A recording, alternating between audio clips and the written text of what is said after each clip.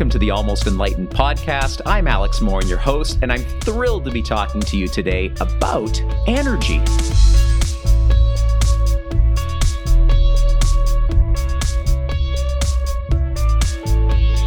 Let's start with the sentence, energy is thought. I've heard it said before, but I've never really taken the time to contemplate its meaning, let alone check and see if it's even true. But as it turns out, there's some scientific weight behind the phrase. Scientifically speaking, thought can be broken down into the transmission of energy signals. The energy that's being transmitted actually has mass, and mass is the sum of all energy in a body.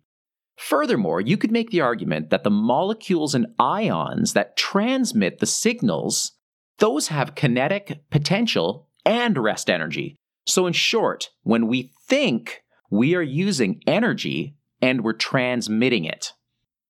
Now, at some point in your life, you've probably heard someone say that energy can't be created or destroyed. This is known as the law of conservation of energy. It's a universally accepted notion. And we're probably all aware of how we put energy into our bodies, right? If not, the short answer is that we do that with food. So here's where it gets interesting. If energy can't be destroyed, then what happens to our thought energy? We just established that thought is energy. What does it turn into? Do we have a say in what it turns into? That's what this conversation is all about today. What's a house? What's a tree? What's a car or a pair of jeans? Well, at the most basic level, all things are but a collection of atoms. They're spinning and they're dancing around. There's movement, there's vibration, and there's the coalescence of simple and complex systems that are working together. But regardless, everything is always moving. Have you ever noticed that some things attract your attention more than others? Maybe it's a bright color. Maybe it's a big tree that stands out on your drive home from work. Or maybe it's a person.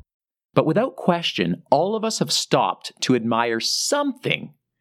Our family went to Niagara Falls this summer, and we were awed by the beauty, the power, the majesty, and the greatness of the falls. Why is that? Could it possibly have something to do with the energy of the falls? Do massive falls equal massive amounts of energy? Well, the answer is yeah, absolutely. But the principle applies equally to small things. You know, there's some people that will marvel at the smallest of diamonds or the most interesting molecules, and both are equally as beautiful in the eye of the beholder. So why is this? Are we drawn to certain types of energy? And maybe this explains why everyone in the world doesn't congregate at Niagara Falls all at the same time, or why everyone in the world isn't enamored by diamonds. Does energy speak to each of us in a different way? Let's start attempting to answer these questions. Energy isn't something that exists on its own. It's part of a system of particles, and all particles vibrate. That's a really important concept because it means that energy, or the transmission of energy, is done through vibrations. In fact, all things vibrate because of the way the atoms dance around. And perhaps, in the same way that in the dating world, there's someone for everyone, the same principle applies to vibrations. There's a vibration for everyone. Maybe there's vibrations that are more pleasing to you.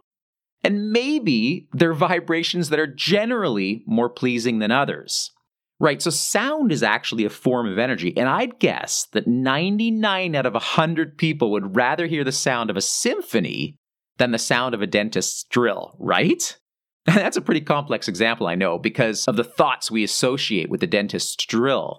But the bottom line is that we truly prefer the vibrations of the symphony to the vibrations of the dentist's drill. Let's pretend for a moment that I'm walking down a street, and on one side of the street is a farmer's field. All right, that field's empty, so we're not seeing any crops.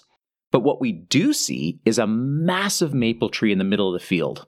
And just to make things more interesting, let's say it's fall, and the leaves are gorgeously red, orange, and yellow. It would be nearly impossible to miss this tree for anyone walking down the street. So the question is, why did we see it? Is it because it's big? Yeah. Is it because relative to all things in our field of vision, it's extremely visible and apparent? Yeah, that's another yes. And is it because the tree itself is energy? Now, that's not a quantum leap in logic. Its greatness or its bigness requires energy. Its magnificent colors on those leaves require energy. So you, my friends, are actually attracted to the energy. How did we overlook that? I suppose that as we grew up and learned about objects, we failed to acknowledge the very important fact that every object has a vibration field, and that field is as fundamental to the object as roots are to the trunk of a tree. Look, we all vibrate, we all resonate, but have you ever noticed that some people simply radiate?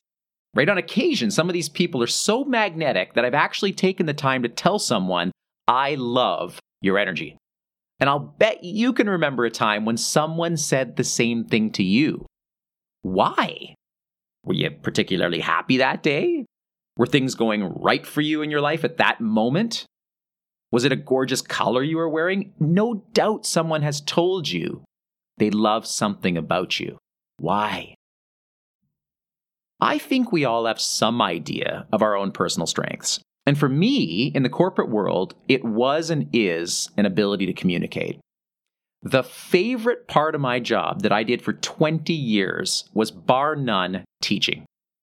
Although I made thousands of presentations, or what we'll call sales pitches, in my career, not once did it ever feel like I was selling something. Instead, I was passionate about sharing, about teaching.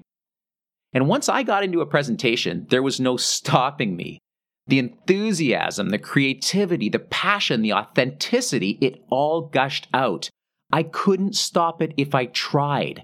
My creation was vibrating.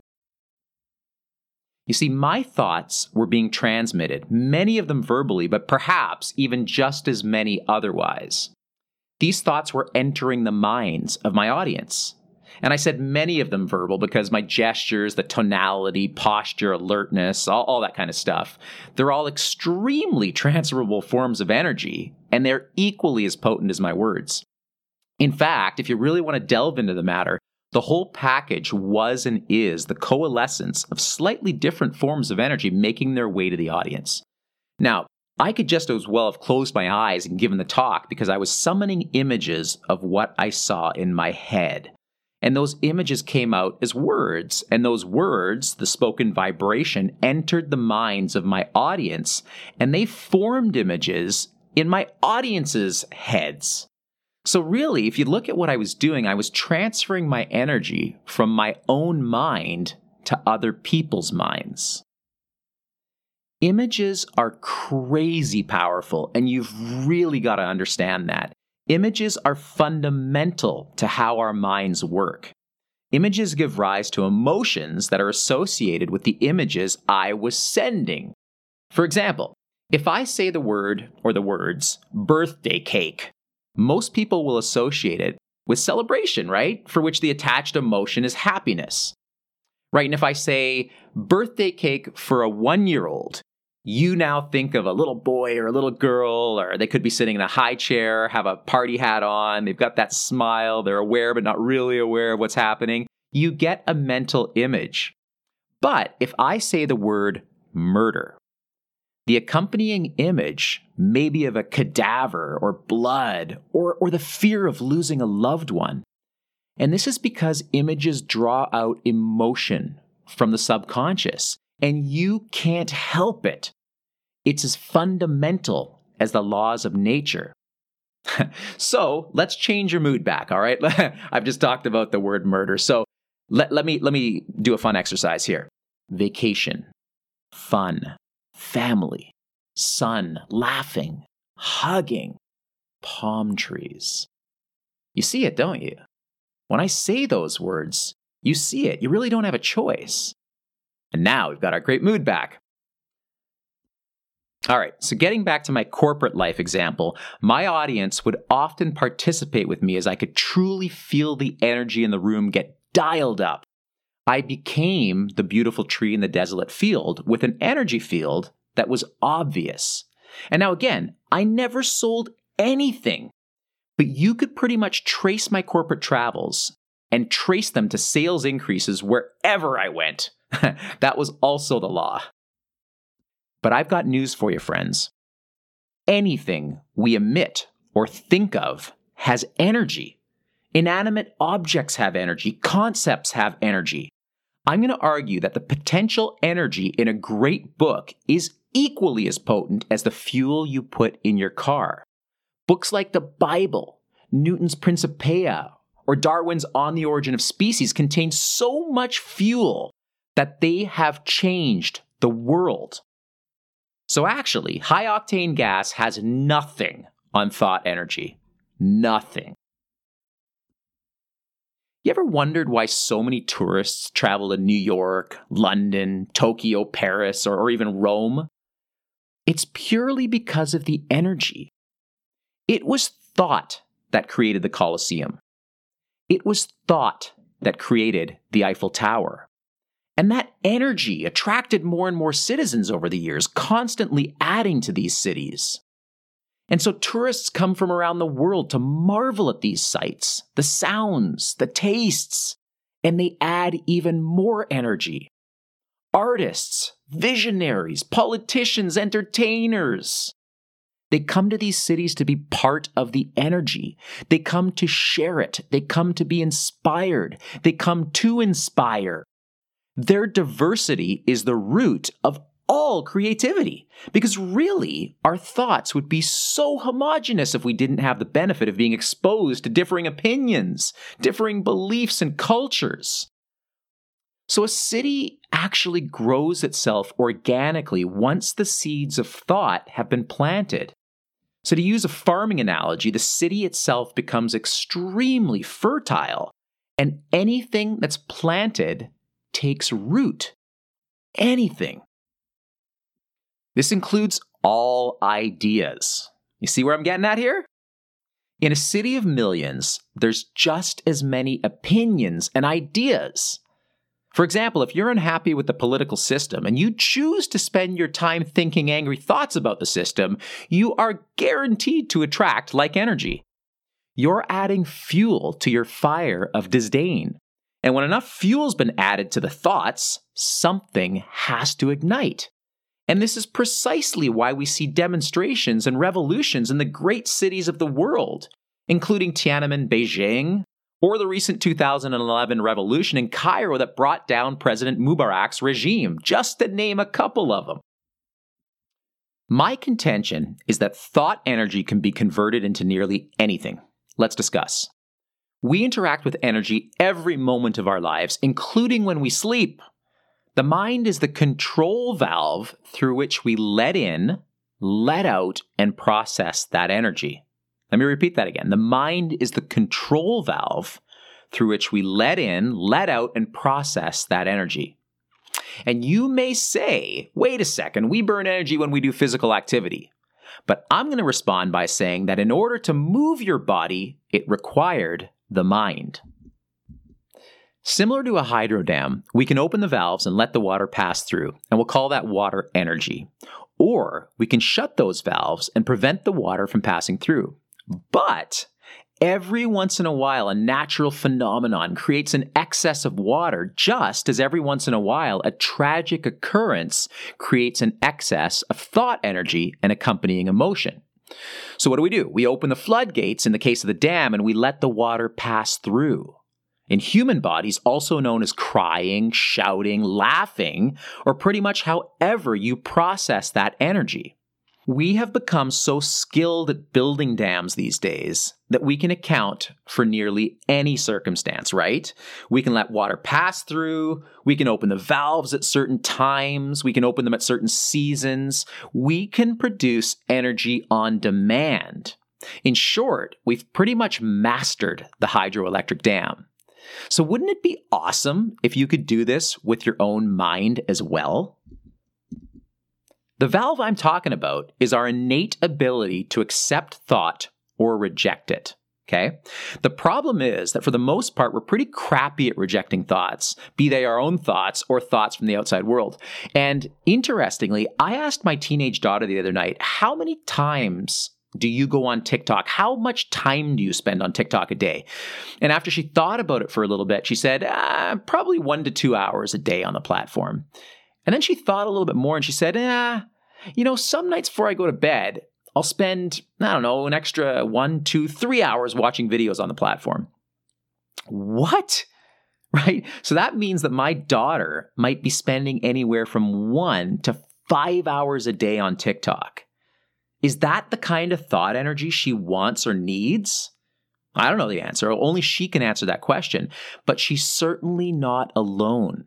Because whether it's TikTok or CNN or Fox News or the car radio or another podcast, that irony is not lost on me, or whatever other means, we let the whole neighborhood into the kitchen of our mind. We really do. We let people walk through it with their muddy shoes on. We're bloody nuts. And what's even worse is that most of us don't have mechanisms installed that will allow us to use that thought energy. So we allow it to be colored by our emotional conditioning, and we transform this thought energy into actions and results that are perpetuating our mediocre realities. Woo! That was a lot. That was a big punch there. And I'm going to strongly suggest that you rewind a few seconds and digest those few sentences a few more times. I'm telling you, there's gold in them there hills. If you feel that you're not in possession of a check valve or that you're not too adept at using it, the best recommendation I can give you is to meditate. Honestly, meditation is practice for being able to accept and or reject thought. Think about that for a second. And once you've mastered that, you're truly halfway to creating the reality of your choice. But let's get back to that mechanism I was just talking about. We've established the fact that the valve is the ability to accept or reject thought, right? So if we elect to accept that thought energy, then it only makes sense that it'd be awesome if we were able to use that energy for creation purposes. How can we do that? It seems to me that appreciation is the key here. When we appreciate something good or bad, we accept the energy, but on our own terms. And in order to appreciate something, consideration has to be given to the subject matter, right? You can't just appreciate something without giving it any thought. You can't. And if you do, it's kind of like telling someone what a watermelon tastes like when you've never ever tried one. So appreciation is a filter for energy. Wait a second, Alex. How do I appreciate something when it's bad? All right, let me provide you a real-life case study. By far, the most challenging circumstance I have ever faced in my life happened this summer when my teenage son was stabbed. And without going into the details, this was an event that caused a tremendous amount of suffering for our entire family. But the unfortunate event caused me to be grateful that my son wasn't killed. It filled me with so much appreciation for the trauma surgeon and the staff that tended to my son that every conversation I have ever had with the surgeon brings tears of appreciation. I'm not kidding. I am a babbling idiot every time I talk to this guy. I appreciate it. It almost makes me laugh, but I can't stop crying. And they're tears of appreciation. And the whole event has made me appreciate my son so much that I really overflow with love anytime I think of how much my son means to me. So in a way that defies the constraints of time I'm spending with you today, I'm even appreciative of the fellow that stabbed my son. Forgiveness, compassion, love. Those are topics I am definitely going to address on another day. But you see, when we give consideration to energy of any kind and then appreciate it, that energy actually becomes pliable and ready to use for creation. I quit my job 2 weeks after my son's incident. I began to appreciate the power of the energy that came my way. And I'm turning that energy into the creation of a podcast that I hope, that I know will help people. And that is my life's mission now. It is. It's my life's mission to help people. You see, the worst thing I could possibly have imagined, my son stabbing, has turned out to be the most powerful energy I have ever worked with. And you know what? It's beautiful. Energy isn't good or bad. It just vibrates. And if we absorb those vibrations and massage them, I'm telling you right now, you can use them. It's actually pretty cool that energy vibrates and that different energies vibrate at differing frequencies. I do believe that the degree to which we're attracted to different energy vibrations is in direct relation to the receivers we've got installed in our subconscious. And we can call those receivers beliefs or paradigms. If the energy you receive is in accordance with your beliefs, then you'll absorb and you're going to use that energy. But it is important to note that you probably don't even understand your beliefs, which explains why you'll accept low vibration energy. But I will definitely get back to that later. It's important. Have you ever heard of the term echo chamber? Essentially, it's the information loop that replays for us based on our predilections and our preferences. For example, if my political persuasion is left, then I'm going to read news articles that have a left-facing bias. Every time I read another article, the algorithms behind the search engines and news feeds from whence I get my information, they ping, and they put out a "he likes this" flashing lights checkmark in their files. The algorithm begins to feed me stories that I read that are based on my political leanings, and over time, I don't get to see any articles from the right side perspective. And in my opinion, it's one of the reasons for the ever-growing chasm between people with ideological differences, an inability to even hear or see multiple perspectives. If you wanted to control a whole country because you wanted to preserve your power over the masses, this is exactly the kind of subterfuge that you'd want to encourage. So if we only really accept energy vibrations that are in accordance with our beliefs, that echo chamber that's rooted in the subconscious and may or may not be understood by the belief holder, then how can I broaden my horizons and begin using all vibrations? Good question. Glad I asked. Fortunately, the answer is simple. All you have to do is look within your heart and examine what it is you really want. Okay, maybe it's not that easy because for a lot of us, our hearts have been largely shut off for a long time. And speaking from experience, it would seem to me that men, at least in Western society, are more likely to close their hearts, possibly due to the pressures of a chauvinist and male-dominated society that considers emotions weak. But if we allow ourselves to look within and open our hearts, your true desires are actually there. They really are. You may have to do a little searching, but I'm telling you, and I guarantee you, that they're there. They just have a bunch of cobwebs on them. And when you finally locate your heart, it'll tell you what your real beliefs are, absent of the fake ones that came to you through genetics and through environmental conditioning. Once you've identified those real beliefs, you must turn them into emotionalized thoughts. And if you do this every day, multiple times a day, and use your shut-off valve on the beliefs that don't serve you anymore, you'll begin to experience what many call a paradigm shift or a shift in belief. You'll begin to become more attuned to energy vibrations that were always there and begin to appreciate them and then ultimately to be able to use them.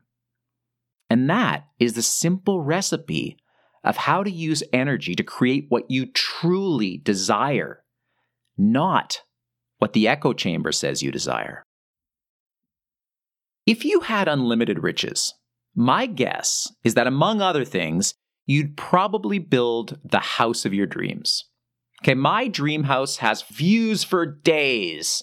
It's cozy. It's got beautiful open spaces, an inviting kitchen where people congregate and enjoy conversation and great food, I've got a pool, I've got a deck, I've got a walkout basement, flowers everywhere, palm trees in the background. You getting the image? The fascinating thing about energy is that it's practically limitless. So why don't the majority of us use that unlimited energy to build our dream house of the mind? Who are you in your dream scenario? Who are you?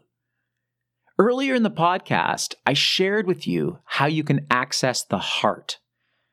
And when you know what your true desires are that come from the heart, you can begin using the limitless energy that exists all around us and within us to fill your subconscious with the criteria that makes up your dream person.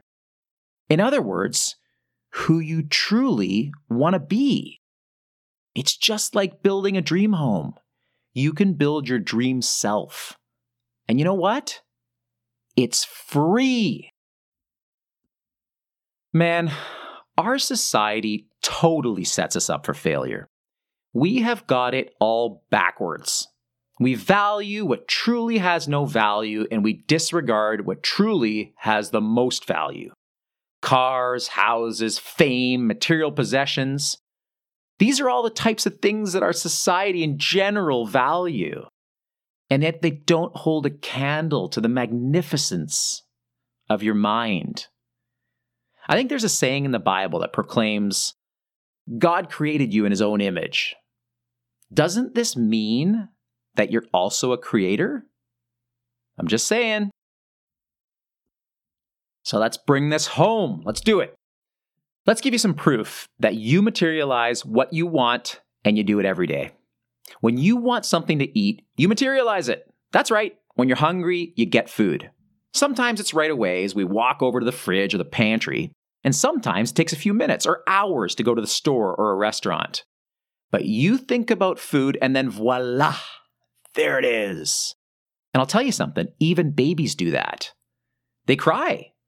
We think they're hungry, we feed them, and then they're satisfied until they need to materialize more food again. As we get more advanced, and boy, I know we could debate whether or not age and experience necessarily equate to advancement, we begin to be able to materialize more things such as clothes, cars, houses, jobs, relationships, fitness levels, etc., etc., etc. Doesn't it beg the question of why some people materialize nicer cars, nicer houses, nicer levels of fitness, greater relationships? It's because whether they consciously know it or not, they possess the power to materialize different things than others. And not necessarily better things, but different things.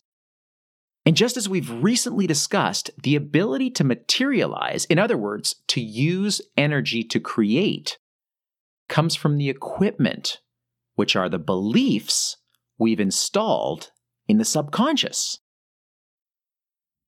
I would be remiss if I didn't go back and quickly explain how today's beliefs got implanted in your subconscious. In a nutshell, you either inherited your beliefs through genetics or you developed them through your environment. So you're not to blame for your fear of heights. You may well have inherited that fear. And you're not to blame for the size of your waist. You may have developed your eating habits through your family environment. But once you become aware of your beliefs and you realize that they're not what you truly want, then you, my friend, become responsible for those beliefs. There is a massive difference between blame and responsibility here. Now, I've provided you the recipe for changing your beliefs. It's now your turn to decide if you want to materialize what you truly want. Thought is energy. Energy can't be destroyed. It can't be created. When we bring energy into our minds, you have the ability to use that energy to create. You are a creator. So seriously, why don't you create what you've always wanted? Why? What you've always truly wanted. There's energy in the podcast that you have just listened to. You received it. What are you going to do with it? Thanks for listening. I appreciate you.